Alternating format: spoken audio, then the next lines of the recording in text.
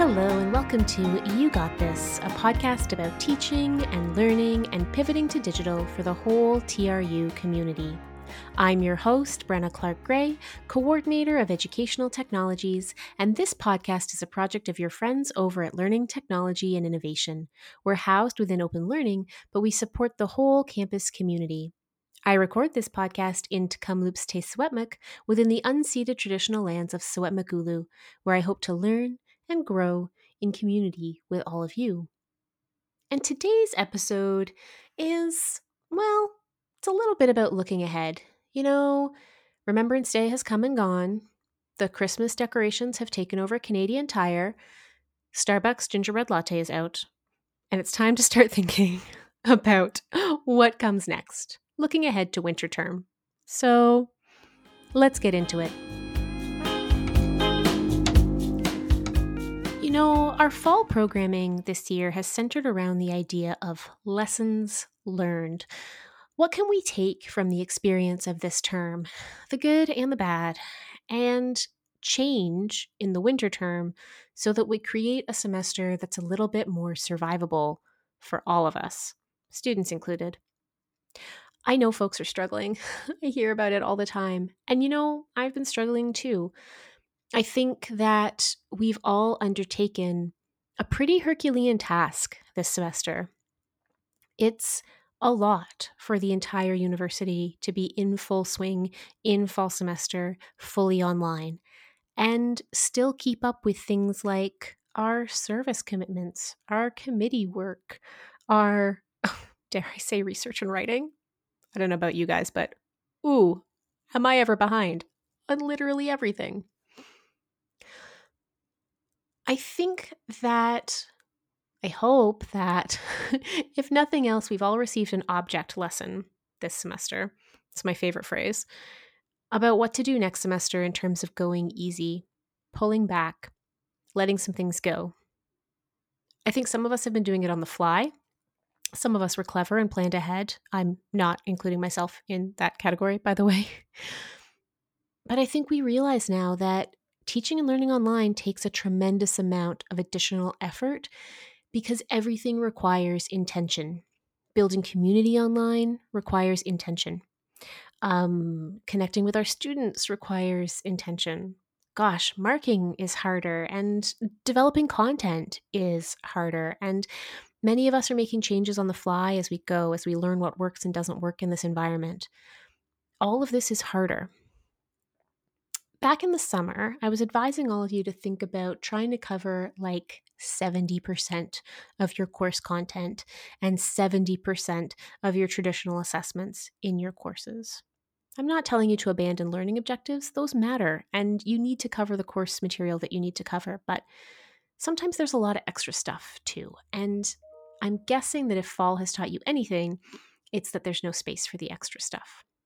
So, as we look ahead to winter, I think that we all need to prioritize streamlining, cutting back, and establishing a workflow that works for us. I feel like I say that every week. I feel like I talk to you a lot about ways to pull back and things that we have to let go of. And I think that advice is hard to hear mid-semester when you feel kind of trapped. But I'm hoping that now that you have this experience under your belt, you can hear it for the winter term.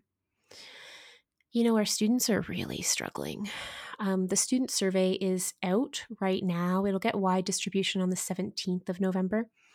And I've only had a few responses back, but the responses that I have had so far, they bring tears to my eyes. Our students are feeling incredible pressure to achieve in intense circumstances. They're managing care responsibilities at home. They're dealing with crappy internet or a laptop they share with their mom, or roommates with wild hours, or roommates that they're nursing through COVID. They're dealing with a lot. And we want class to be a priority for them, of course. But I don't think we can ever imagine, even in good circumstances, that it's their only priority. So I hear about our students struggling, and I hear about how you're struggling, and I really want to invite you to try something different in the winter. What that something different looks like is going to be different for everybody. We've talked in the various sessions that we've done about workload and workflow, about offering student choice, about relaxing content, about not marking everything, about taking a grading amnesty and extending an assessment amnesty to our students as well. We've talked about lots of different strategies. I hope you'll think now about the ones you can apply to winter. Today on the show, I've invited Catherine Ortner and Crystal Huscroft to come and talk to you about the way they designed their classes using a technique called interteaching. It's not a workload easer, I don't think. But it is a strategy for thinking about your teaching that might turn some of your expectations on their head. What if the time that you spend on lectures was better spent with targeted focus on the areas that students are struggling? And what if you had a really great strategy for figuring out what those areas are? Crystal and Catherine have kind of got it figured out. They'll laugh at me for saying that because I know they're struggling too. But I was really inspired by our conversation, and I think you will be too.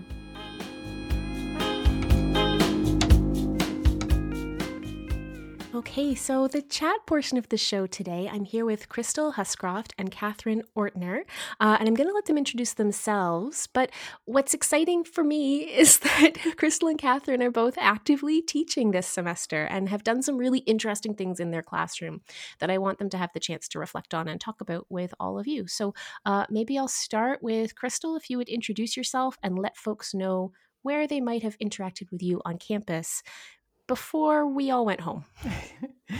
So Crystal Huscroft, and I'm an associate teaching professor in the Department of Geography and Environmental Studies over in the Faculty of Arts. And people might have interacted with me just about anywhere on campus because I've been with TRU for 16 years now. So it's been a Wow, while. Yeah. that's awesome. Yeah. And I'm teaching a science class, but I'm in the Faculty of Arts. So I've been kind of like connecting a lot with science faculty across campus.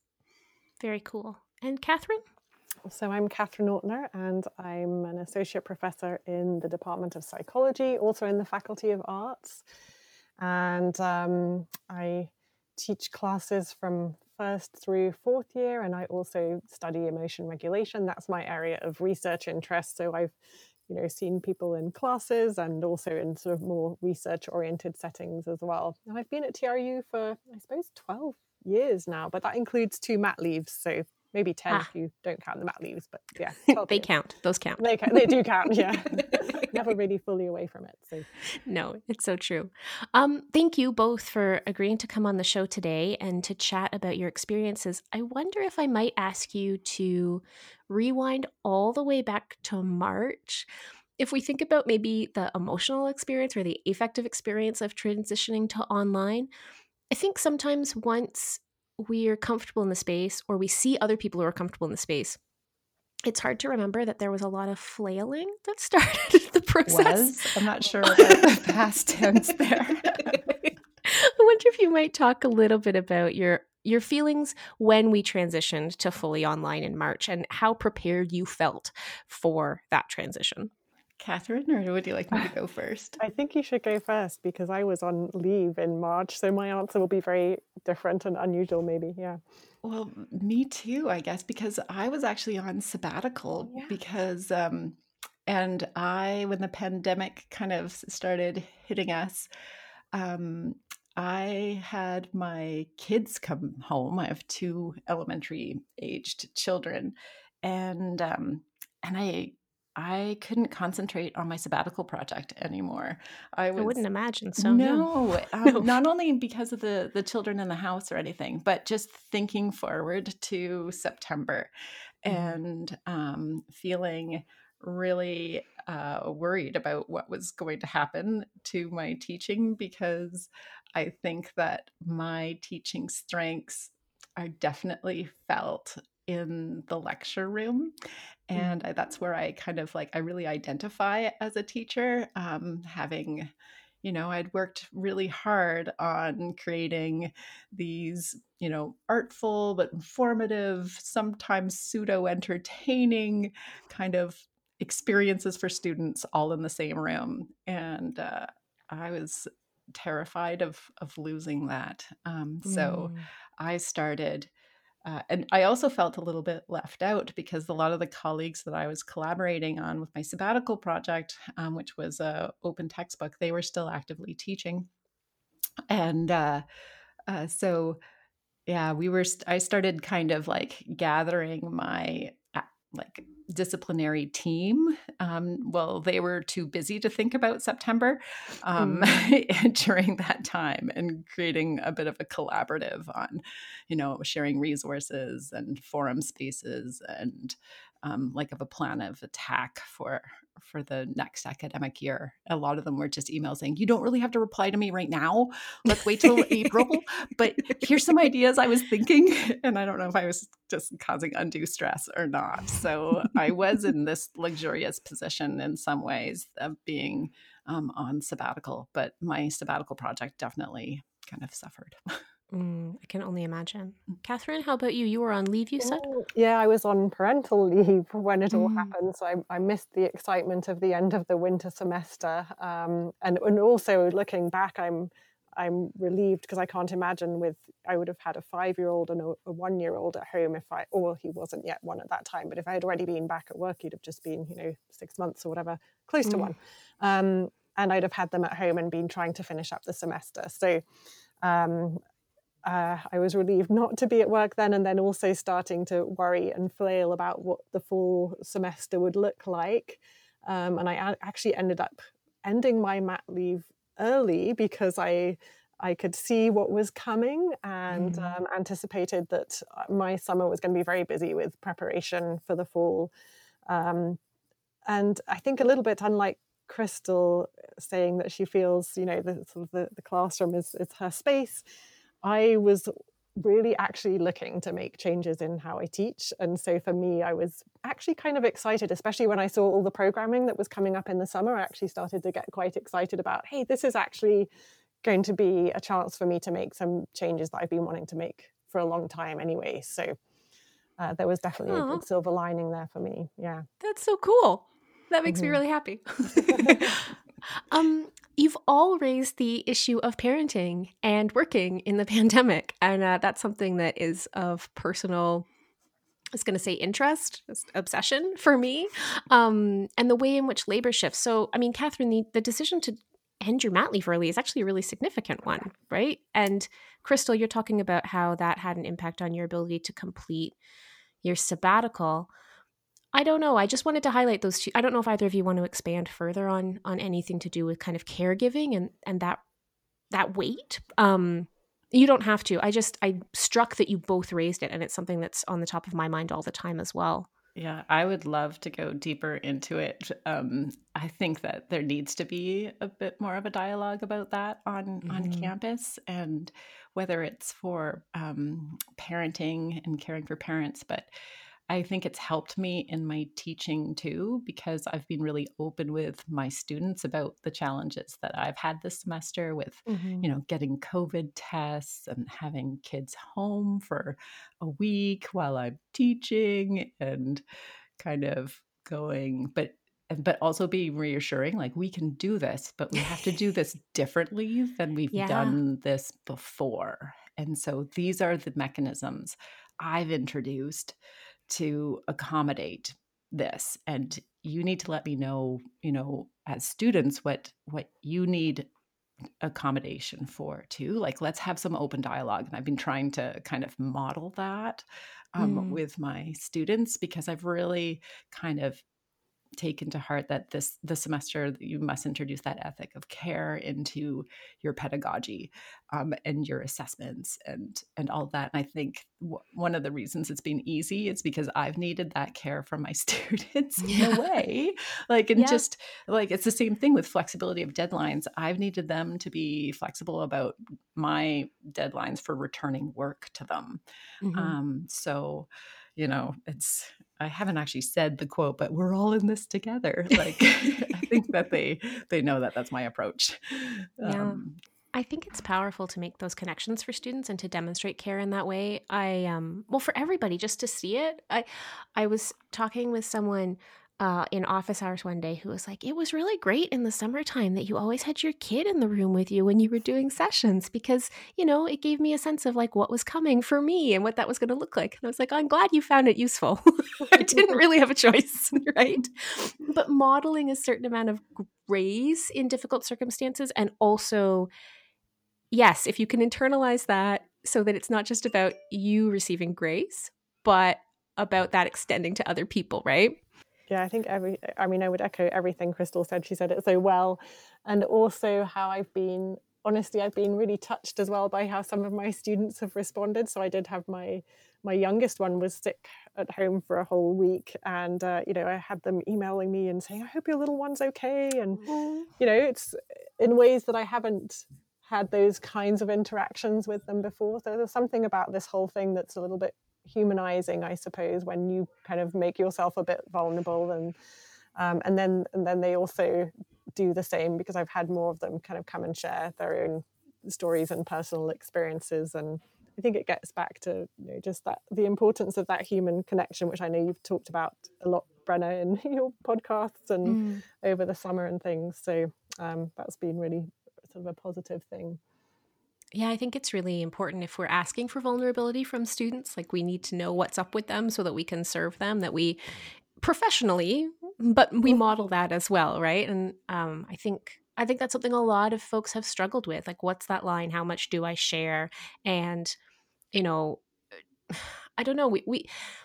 I say this all the time, but if nothing else, I hope the pandemic has helped us to sort of break down this body-brain barrier in the academy, right? This idea that like, well, my kids are in daycare and I am teaching, and I have to perform exactly the way someone without those responsibilities would be performing because that's how I have to behave. And we just can't right now, right? And the same is true for folks who have elder care responsibilities or who are looking after sick family members, right? There's so much about the way we needed to change our approach if we were going to support each other through this. And I'm heartened to see how that has happened within our community. I was a little nervous, but it's been good. I think it's been, well, I won't say it's been good. It's a pandemic, but I think maybe there's a silver lining.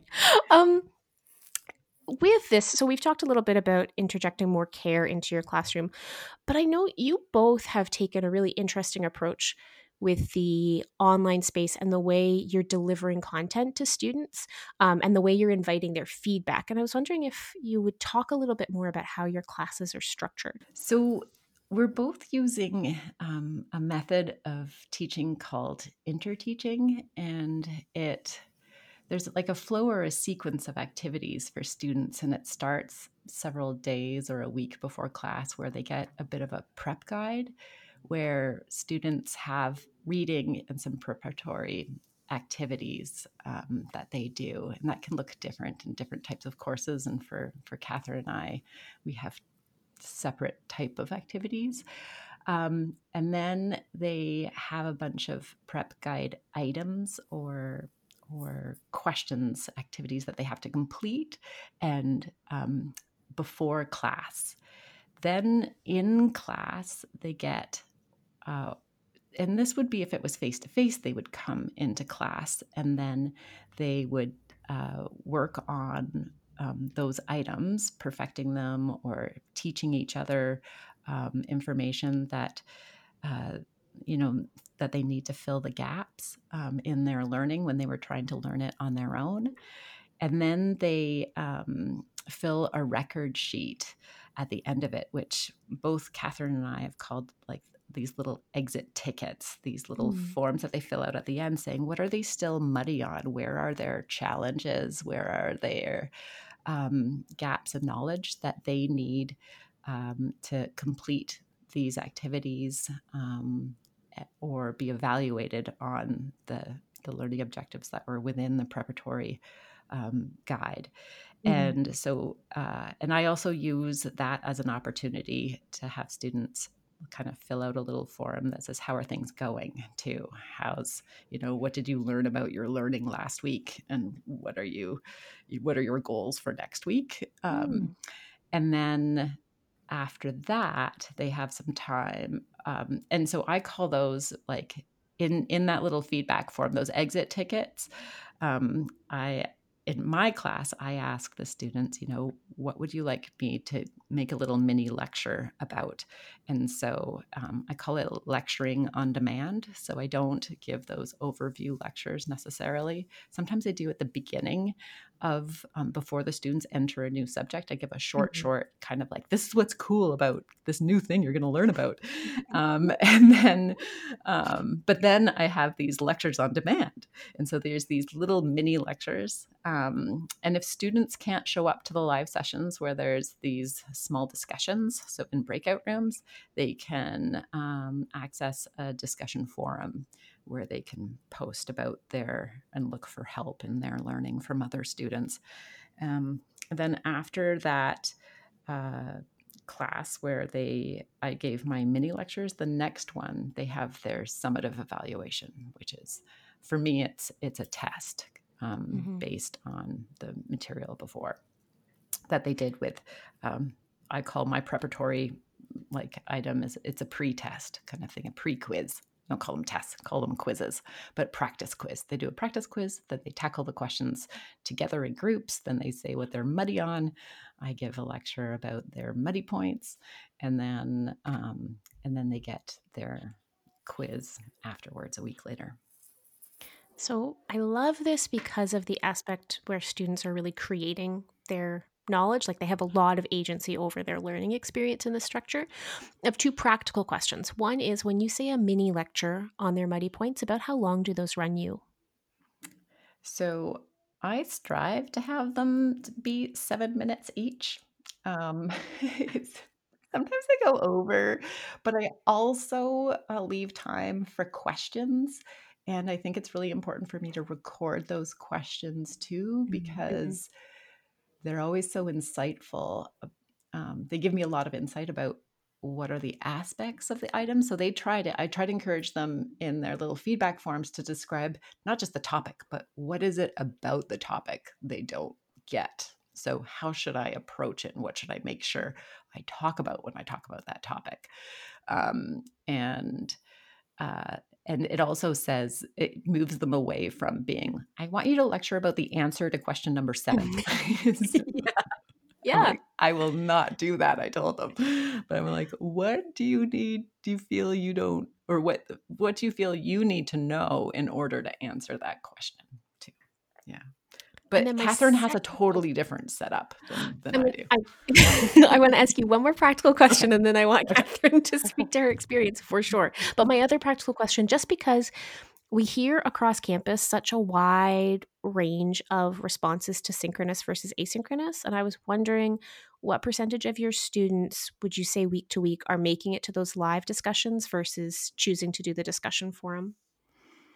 So this points to what I have to do for the winter. The discussion forums are wildly unpopular. Mhm.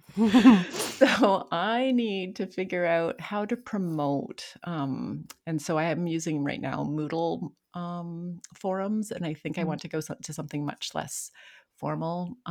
I've been using Mattermost for um, all the other discussions, but I thought I wanted to kind of be able to track participation Yes. in Moodle. So I didn't use those discussion forums, my interteaching discussion forums on Mattermost. And if there's faculty that haven't used Mattermost before, it's like Slack. It's how Mhm. would you describe Mattermost, Brenna? What it is? It's a place to Yeah, have it's online conversations.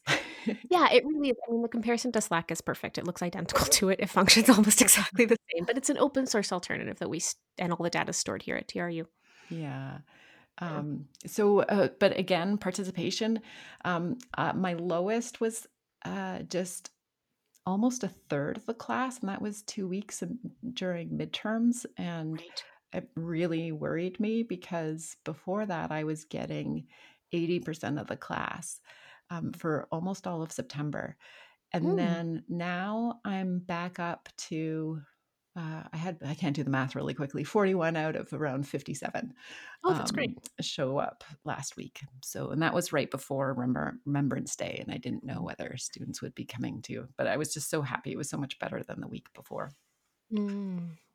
So, Catherine, I wonder if you could speak to your experiences using interteaching, especially what's different from the way Crystal's executing it, but also how your experiences have been similar or different. Okay, so yeah, the overall structure is similar, sort of the overall weekly flow of, students doing some preparation and then coming to class and discussing what they're struggling with, figuring that out, and then I do what I call clarifying mini lectures, which I also try to keep to 5 to 7 minutes, but so I do them, one for each topic that they want me to cover or for each concept, and sometimes one of them will run to 10 minutes. With mine, their preparatory exercises are always discussion questions. So for each chapter, each week we're covering one chapter, and they might have 3 or 4 discussion questions that are sort of short essay questions that really sort of challenge them to think a little bit beyond, the facts that are in the textbook sort of thing. And I've so far I'm getting good feedback on that. I think the students are really enjoying really being challenged. Like a lot of them are really rising to that challenge of thinking about the material in a different way, and it feels very different from just having them come in and write a test and then forget about it and move forwards, because they'll do a first draft which they submit to me, and I basically just grade them based on whether they did a good faith effort on that, and then they have to revise and resubmit them after they've participated in the discussion and the clarifying lecture. So it's nice that they get to kind of keep working with the material for that whole week and stay engaged with it rather than just forget about it after they write the test. Yeah. I think they get more out of it that way. Well, that's what they're telling me anyway. And I have both synchronous and asynchronous options. So if they come to the live discussion, they can do that. Or if not, they can discuss on Mattermost, which I really like because it is, somebody had recommended that to me, that they were using Slack in their classroom. And so that's when I kind of discovered that we had Mattermost here, and that's what I'm using. And it is way more informal than Moodle. You can, post smiley faces and other emoticons, thumbs up, and those kinds of things. I really think it really facilitates them engaging with each other. And then also for the clarifying lectures, of course, I record those as well. And similar to Crystal, I had a drop off in attendance around the sort of midterm time, and it's picked up a little bit now, but it's still a little bit lower than it was prior to the midterms. But then I am getting people participating in the discussion on Mattermost if they're not in the live discussions. So I think that's working as an alternative way for them to engage, and they say that they're liking that place to communicate as well. I'm curious how many of them have started up like private channels on Mattermost. I don't know if they're doing that or not, right? Because they can, and they sure can. With each other too. But I don't know if they're doing that, obviously. I think it's, first of all, it's really cool to hear how you guys are using Mattermost as a tool. It's something that we do offer. And if folks are finding that the discussion board is a little bit too rigid or stultifying, or you just want a discussion option that much more closely mimics other kinds of Web 2.0 platforms, like it's a lot more like a Facebook Messenger, a Twitter. It has a lot more of that kind of feel and aesthetic. We use it in Open Learning as our main means of team communication, and I drive everybody crazy posting animated GIFs, but that's because they're fun. I want to learn how to do that because I think my students would think I'm so cool if I learned how to do it.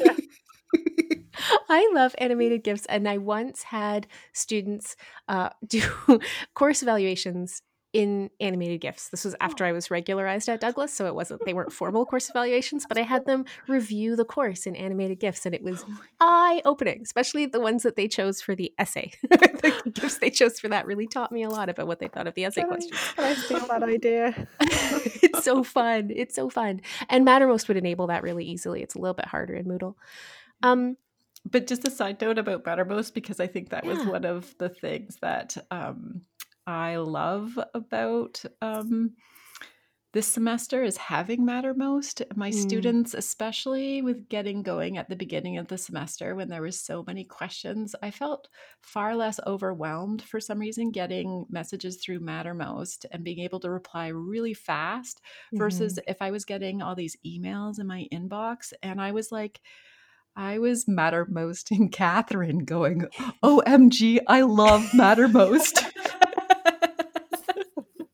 Because it Oh my was God. so fast rather than like a hi dear student and writing an Yeah. email and describing things. I could screenshot and cut and paste and I don't know, it was fast. I could be making my kids a snack and maybe that's I was like I don't want to do this habitually, but for those But in that first 2 overwhelming weeks, period, when they were so lost and they needed so much help getting going, I was so happy to have Mattermost. Yeah. I think Brian's going to think that we paid you to say, OMG, I love Mattermost. Okay, here's the question I feel compelled to ask because, one of the things that folks are really trying and in many cases feeling like they're failing to manage right now is workload. And in many ways, part of why the traditional lecture structure and the traditional assessment structure has emerged is because it's pretty efficient from the instructor's point of view, right? I prepare a lecture, I deliver a lecture, maybe I have some discussion questions, I give you an exam, you take the exam, and we're done here, right? I'd love it if you could talk as honestly as you wish about the workload involved in choosing an alternative course structure like interteaching. Huge. It's huge. I mean, honestly, this summer, normally in the summer I'm doing research and I don't honestly, to be honest, I really don't think about teaching all that much in the summer. A little bit of, editing or preparing. But this summer, all I did was prepare for teaching this fall.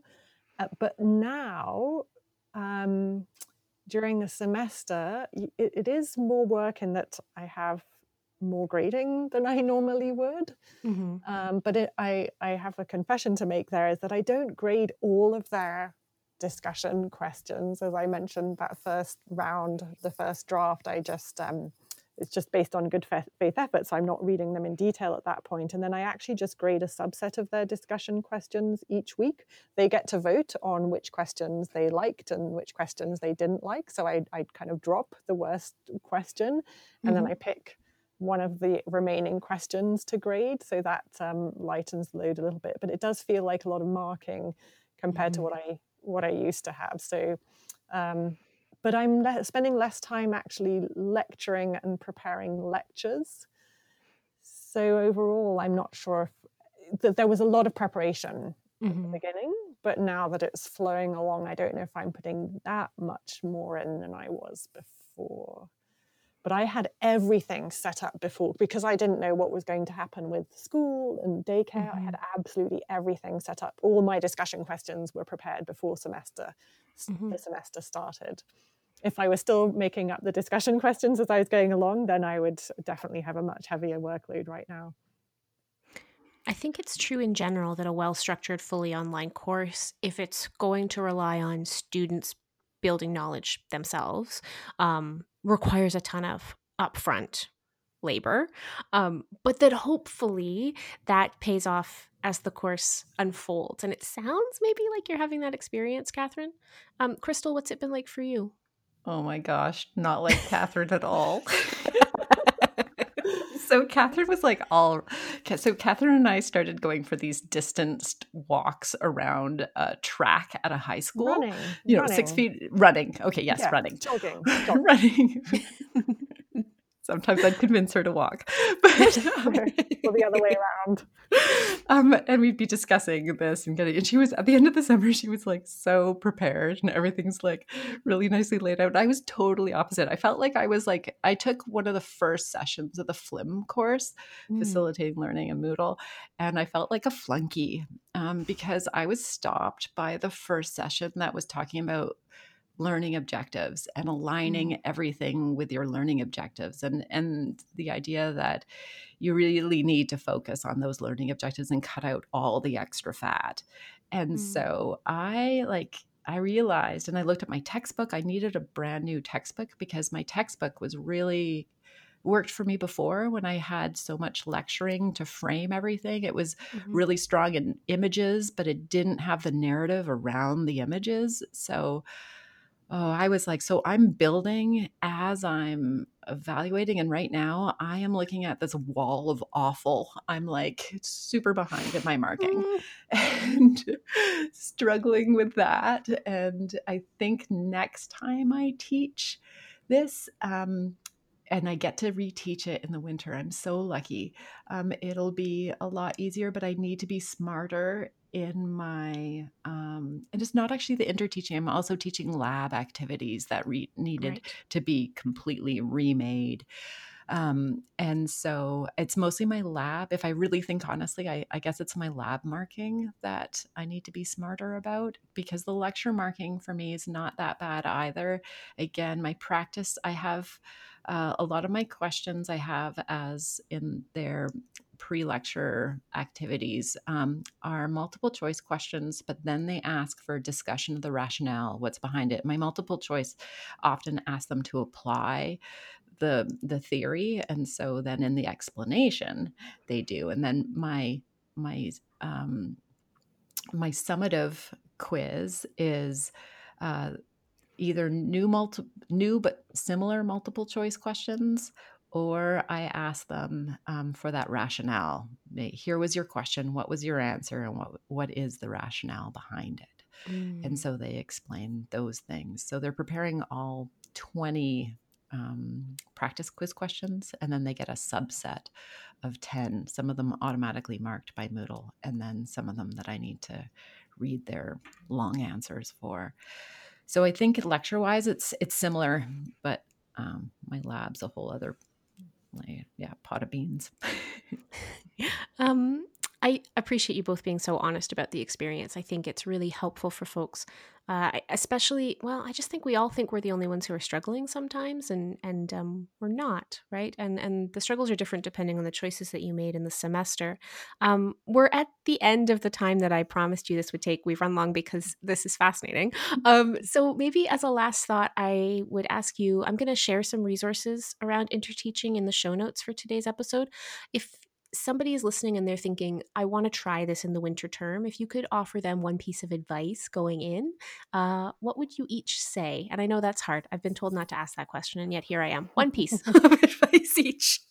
Specifically about interteaching, or Yeah, specifically about jumping into interteaching if that's what they want to try. keep it simple? I mean, it is simple, but so one thing I did read about interteaching is you should stick as closely as possible to the original method, because we don't know how sort of taking pieces out would change it. Mm.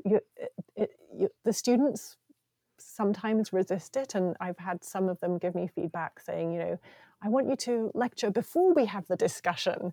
And a few times I've had to remind them, no, the whole point is that you grapple with these questions together with your peers before I lecture, so that I'm not just, repeating the stuff that's in the textbook that you've already read and can understand, but that we really spend our time together in the best way, grappling with, working on the concepts that you're struggling with, and use our time most effectively together. So I think and preparing the students for it, as Crystal mentioned, and I found it as well, those first couple of weeks were a little bit crazy with the number of questions coming from students. And so if someone were to go this route, I would say make sure you really explain really carefully to the students why you're doing it and how it works. And I'd be glad if anybody did want to try this route. I'd be glad to chat to them more and send them some of the resources that I worked on developing, because I think having it really clear to the students up front, but then they find that there's a really predictable rhythm each week, so it gets easier, right? The first couple of weeks are a struggle, and then it gets a lot easier after that. That's good to know. Crystal, what would be your advice? Very, very similar. And I just want to kind of emphasize that the students really appreciate it. I shared with them the evidence and why I chose this, because they really like, having the lecture first. And I tell them, it might feel really comfortable, but how much are you actually learning and retaining when you watch a video, rather than practicing using your knowledge first? So I would say in my case, I needed to make sure I had a strong textbook that they did there first, but it's really low stakes. It's just pass fail. They have to just get 50% on that first effort of trying. But when I have this anonymous feedback tool at the top of my Moodle page, just saying, how's it going? Let me know anonymously so that I can get some honest feedback. And they're saying that they really appreciate that this is an efficient use of their time. And that they feel it's not because I've shared, or that it is an efficient use of their time because I've shared with them the evidence on, how much does somebody retain from a video, and how much does somebody retain after discussing the content with somebody else, and how much do you retain if you've taught somebody else the content. So some of my students come up to the group interteaching and they have a really strong command, and I was worried about them feeling like they're not learning. And I was like, no, they're like, the evidence shows that if you can teach a concept, then you will remember it, and be able to use it in such a more powerful way than if, you just hear about a concept. So true. And I think in general, anytime we try something with students that is different than, what we've acculturated them to learn, like the style in which we've acculturated them to learn, it's very fixed and they've seen it over and over again. And I think when we provide them with evidence of another way of doing things, it can be really powerful for them in terms of taking agency over their own learning and their own learning preferences, which often they don't get a lot of choice over, right? And I think that's true. I mean, I think anytime you're having difficulty getting students to take up whatever it is, they don't seem invested in an assignment, they don't seem to care about an exam, they don't like a reading. Oftentimes it's because they don't have any clear sense of how it fits into the bigger picture of the course, and taking the time to provide that to students and to explain why you're making the choices you're making can be really, really powerful. I'm grateful to you both for coming and chatting about this today, because I think that this is a really unique and interesting approach. And it's certainly not one we presented. I was like, wow, you guys are doing this really cool thing that we didn't even think of talking about. So I'm super chuffed that you've brought this to the community. I guess, so a one-word answer before we let it go. Do you think that when we return to in-person teaching, you'll continue to use the interteaching structure at that point? Or do you think you'll go back to a more lecture-heavy format? Yes to the first one. But that goes back to what I said at the beginning, how I had been wanting to make changes for a while, and interteaching had been on my radar for something to look at. I just needed the impetus to do it. So, and now that I've done it, I'm fully convinced that some style of this, or kind of flipped classroom, but I like this even more than just the regular flipped classroom where people do video lectures and then discuss things in class. I even prefer this, actually. So yeah. I'm never going back either, but I definitely need to perfect my delivery of yes, it. Me but too. It's never going back. You guys are in the very early days of taking on a huge new teaching challenge, and you're doing it in a pandemic. So I would be shocked and amazed if you were like, and I'm perfect at it now. Sweet. Thank you both so much for your time today. Thank you, You're Brenna. very welcome. Talk soon. Bye. Thanks. Bye. So that's it for episode 10 of You Got This. As always, if you want to write to us, you can email me at bgray@tru.ca, and I'm also on Twitter at Brenna C. Gray. In both cases, that's Gray with an A. All of our show notes and transcripts are posted at yougotthis.truebox.ca, and of course, you can always comment on individual episodes there. I'm going to leave you today with a tiny teaching tip.